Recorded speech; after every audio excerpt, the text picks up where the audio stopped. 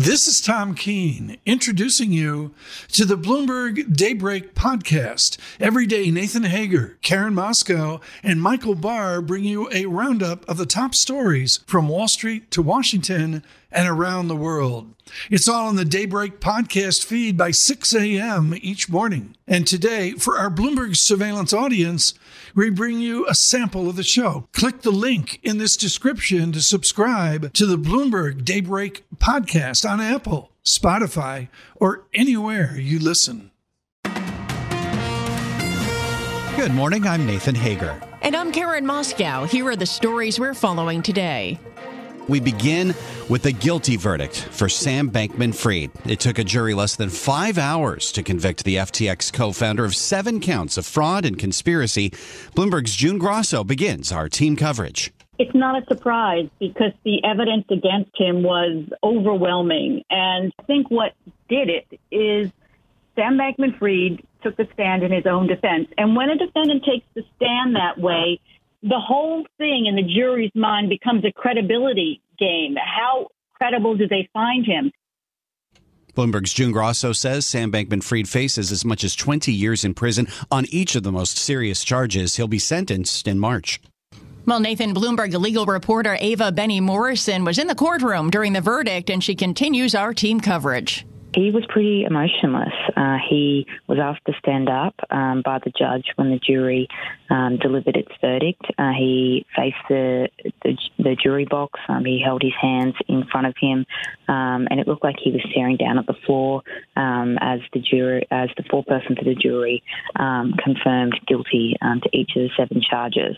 He then sat back down. When the jury walked out of the room, he was whispering with his lawyers. He was nodding a lot. While he wasn't very emotional, his parents were. They were holding each other. His dad doubled over at one point. Bloomberg legal reporter Ava Benny Morrison reports Bankman's lawyer is considering an appeal. Hey, Karen, Bloomberg Business Week investigative reporter Zeke Fox wrote a book on FTX's crypto roller coaster, and he says Bankman-Fried struggled under cross-examination. When his own lawyer was questioning him, he had a lot to say. But when the prosecution had their turn to cross-examine, he suddenly didn't remember anything. And in one moment that was dramatic, I mean, especially for me, the prosecutor asked him about the statement, there was more leeway. And he said, I don't remember saying anything like that. She whipped out a copy of my book, Number Go Up, and walked it over to him like a hard copy and was like, turn to page 224. In Bloomberg Business Week, Zeke Fox adds the conviction is the first in a wave of legal action against crypto companies. Nathan, now to the other major trial happening in New York. Donald Trump's $250 million civil fraud case. The former president's 2 oldest sons took turns on the witness stand, denying any role in preparing their company's financial records. Afterward, Donald Trump Jr. addressed reporters. Before even having a day in court, I'm apparently guilty of fraud for relying on my accountants to do, wait for it, accounting. Donald Trump Jr.'s brother Eric is set to continue testifying today. Their sister Ivanka will take the stand next week. She lost an appeal to delay her testimony. Well, Karen, we now turn to the war in the Middle East. Secretary of State Antony Blinken is back in Tel Aviv. We're determined that this conflict not spread, and we'll be talking to both the Israeli government and partners in the region about what all of us are doing to prevent that from happening. When Secretary of State Blinken's arrival comes as ground operations continue in Gaza, the Hamas-run health ministry says more than 9,000 Palestinians have died in the fighting. Israel says 17 of its soldiers have been killed. Well, Nathan, the House has passed the Aid for Israel bill, but Bloomberg's Ed Baxter reports it may have a troubled future. This is a victory for House Speaker Mike Johnson, but it looks as if it is dead to become law. Senate Majority Leader Chuck Schumer has been saying taking funding from IRS enforcement is a bad idea. And President Biden is out saying if it were to hit his desk, he would not sign it. House Speaker Johnson says it will get done. There is absolutely no equivocation here.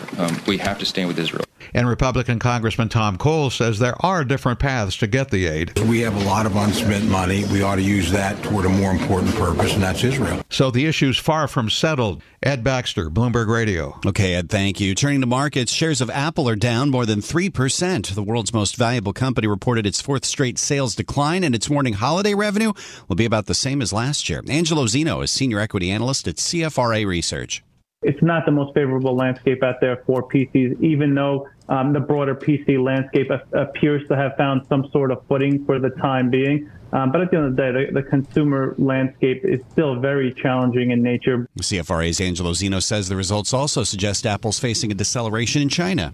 Well, Nathan, other stocks on the move this morning. Shares of DraftKings up 7%. The sports betting operator reported sales and player numbers that beat analysts' expectations. Block shares surging more than 18%. The payments giant run by Jack Dorsey again boosting its profit forecast for the year. And shares of Booking dropping as much as 7% in light trading. The company, formerly known as Priceline, says travel demand had been diminished by the Israel-Hamas war. And on the economic front, Karen, a busy week concludes with the October jobs report. A preview of that now from Bloomberg's Michael McKee.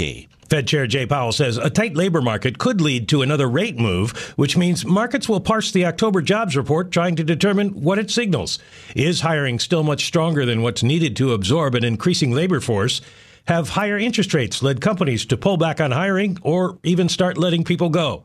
Are companies still paying up to attract workers? While the Fed will also see the November payrolls report before its next meeting, Powell says it will take several months of data to make any decisions. Michael McKee, Bloomberg Radio.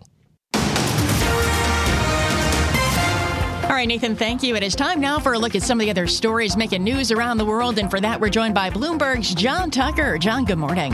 And Karen, something may be rotten in the Big Apple. The mayor's fundraising campaign is under investigation. Let's get more on this report from Bloomberg's Michael Barr. Mayor Adams ditched a White House meeting on the migrant crisis and flew back to the city. The mayor explaining his abrupt return. Well, you probably heard the reports involving one of my campaign staffers. The staffer is lead fundraiser 25-year-old Brianna Suggs, whose Brooklyn home was raided by the FBI along with the officers of a New York construction firm called KSK. It made $14,000 in campaign contributions. The investigation is looking into whether the company, along with Turkish nationals, made improper donations. In New York, Michael Barr, Bloomberg Radio. Adams was supposed to be with the mayors of Chicago and Denver to ask Congress to approve President Biden's request of $1.4 billion to help the cities and states in the migrant crisis. Denver Mayor Mike Johnston. We're both grateful for what they've done. It's critical for us that this package passes over the next several weeks to get funding to cities. Otherwise, we'll have catastrophic impacts. The Democratic mayor is trying to put pressure on the Biden administration to address the humanitarian crisis caused by record crossings at the southern border.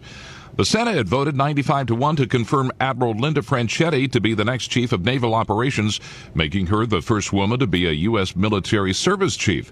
Senate Majority Leader Chuck Schumer. And Admiral Franchetti is an exceptional leader with a distinguished career serving our nation. I'm confident she has the experience, the skills, and the vision to succeed as the U.S. Navy's top officer. Franchetti's confirmation comes amid a temporary break from a blockade by Senator Tommy Tuberville that's stalling hundreds of military promotions.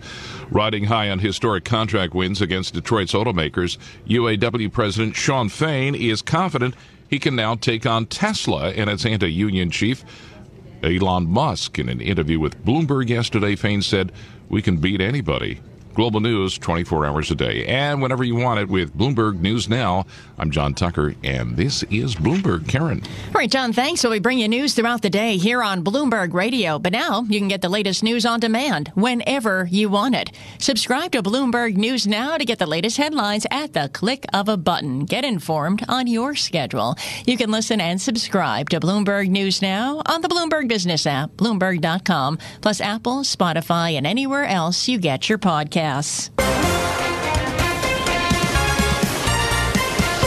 Time now for the Bloomberg Sports Update. Here's John Stashower. John. Karen, week 9 of the NFL underway with an AFC game in Pittsburgh. The Steelers and Titans were tied at 10, then at 13. Pittsburgh trailed in the fourth quarter. Pickett in the shotgun, gets the snap, looks right. Deontay Johnson wide open, touchdown! touchdown, Pittsburgh. The Steelers march it 92 yards to take the lead.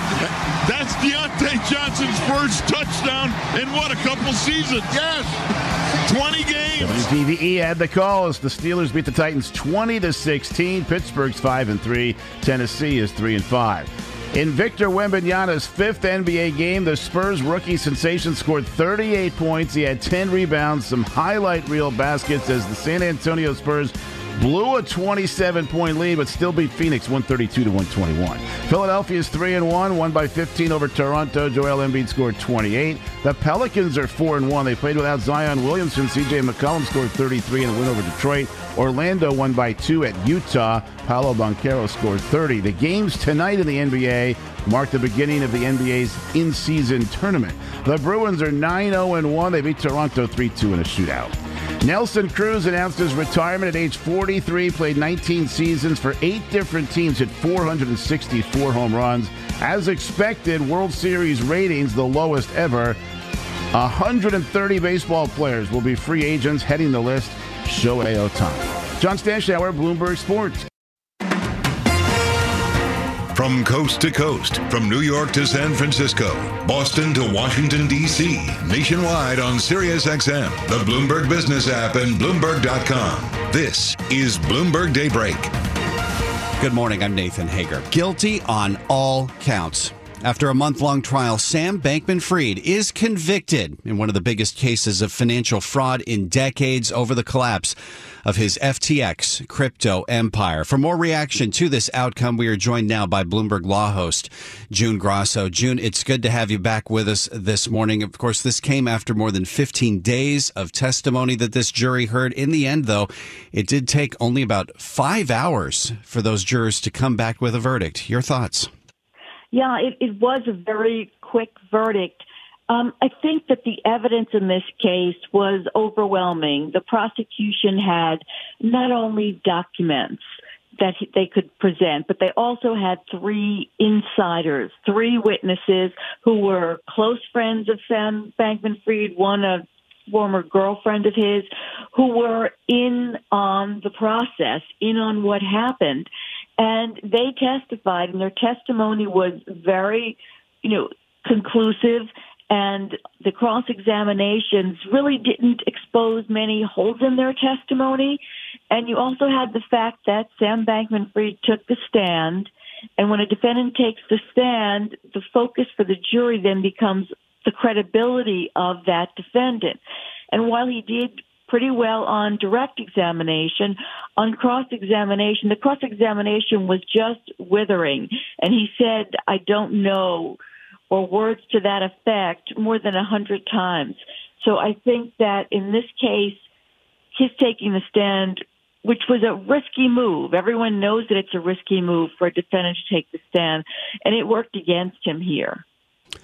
Was that the biggest mistake that Sam Bankman-Fried made, to take the stand? Or is there something more that he could have done to try to rebut that testimony from, as you say, what used to be his closest friends, his inner circle? Well, it's hard to say. I don't want to characterize it as a mistake, really, because I don't know that he had any other choice. The evidence against him, as I said, was building. He had those witnesses who turned against him. And really, what else could he have done but take the stand? He really had no other recourse. It was sort of forced on him. As the trial was going on, the question, will he take the stand or not? And the analysis was, well, he has the kind of personality to want to take the stand. Look at all the times he's talked in the media. But everyone knew that on cross-examination, he was going to be confronted with not only the testimony of the 3 people who were closest to him at FTX and Alameda Research who turned on him, but also all the statements that he made, all the times he talked to the media about FTX after the bankruptcy. So, but what else could he do? It was a Hail Mary pass, and he took it. But, the choice was really, there really wasn't much choice because it was so overwhelming at that point that, he had to take the chance. And there was, as you mentioned, so much overwhelming testimony against him before he took the stand. And even before that testimony, I mean, he lost a number of pretrial motions that kept him from calling expert witnesses. And of course, there was that moment even before he was allowed to testify before a jury where he got on the stand in front of the judge to argue for being allowed to testify about advice from his lawyer. So, I mean, he had a number of hands tied behind his back, didn't he? Yeah, I think, so many of the motions, every big one that I can think of, the judge ruled against him. And in particular, he was on the stand, as you mentioned, about 3 hours testifying before the judge, so the judge could decide whether or not he could use an advice of counsel defense. And that was really critical to his defense. His lawyers and he wanted to say that what he did because he was relying on the advice of his attorneys. And the judge said that he could not do that. I mean, the judge even ruled before trial that they couldn't use that. They couldn't talk about that in their opening statements to the jury. And then he had those 3 hours on the stand where the judge decided that he couldn't use that and he couldn't talk about that in front of the jury. And that was really a hit on his defense.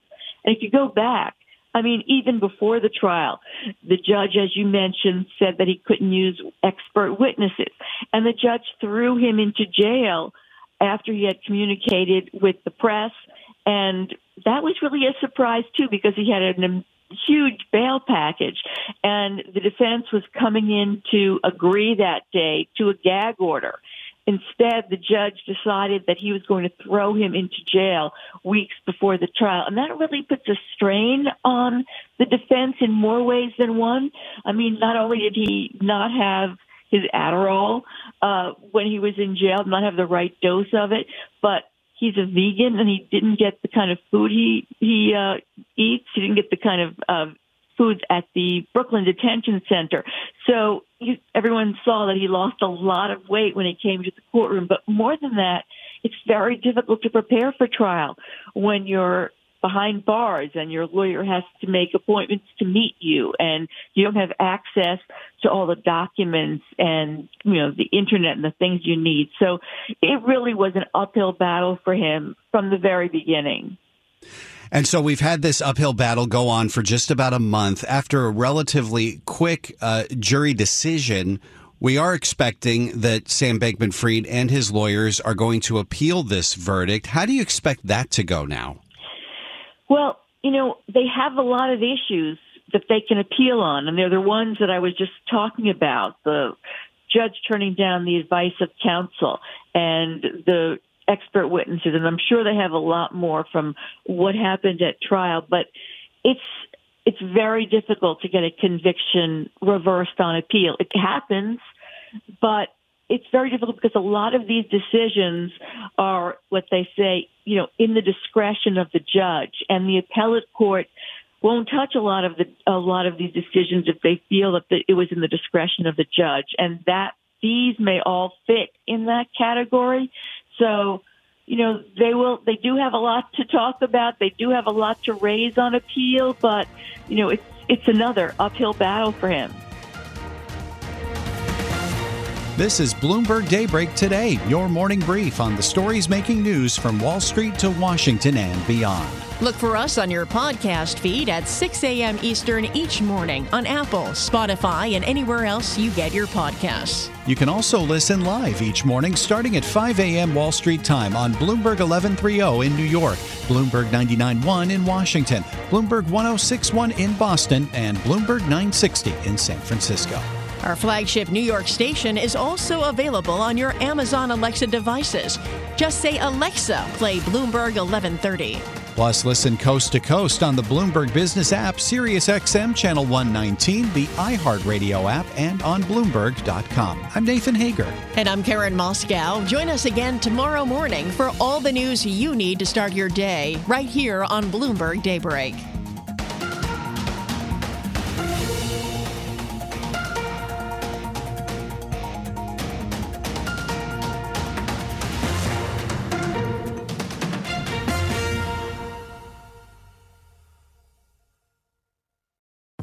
Collaborate for a greener future at the Bloomberg Green Festival, a groundbreaking celebration of the thinkers, doers, and innovators leading the way. From design and culture to technology, science, and entertainment. Hear from inspirational speakers and immerse yourself in climate solutions. July 10th through 13th in Seattle. Title sponsor, Amazon. Official airline, Alaska Airlines. Get 20% off using promo code radio20 at BloombergLive.com/Green Festival.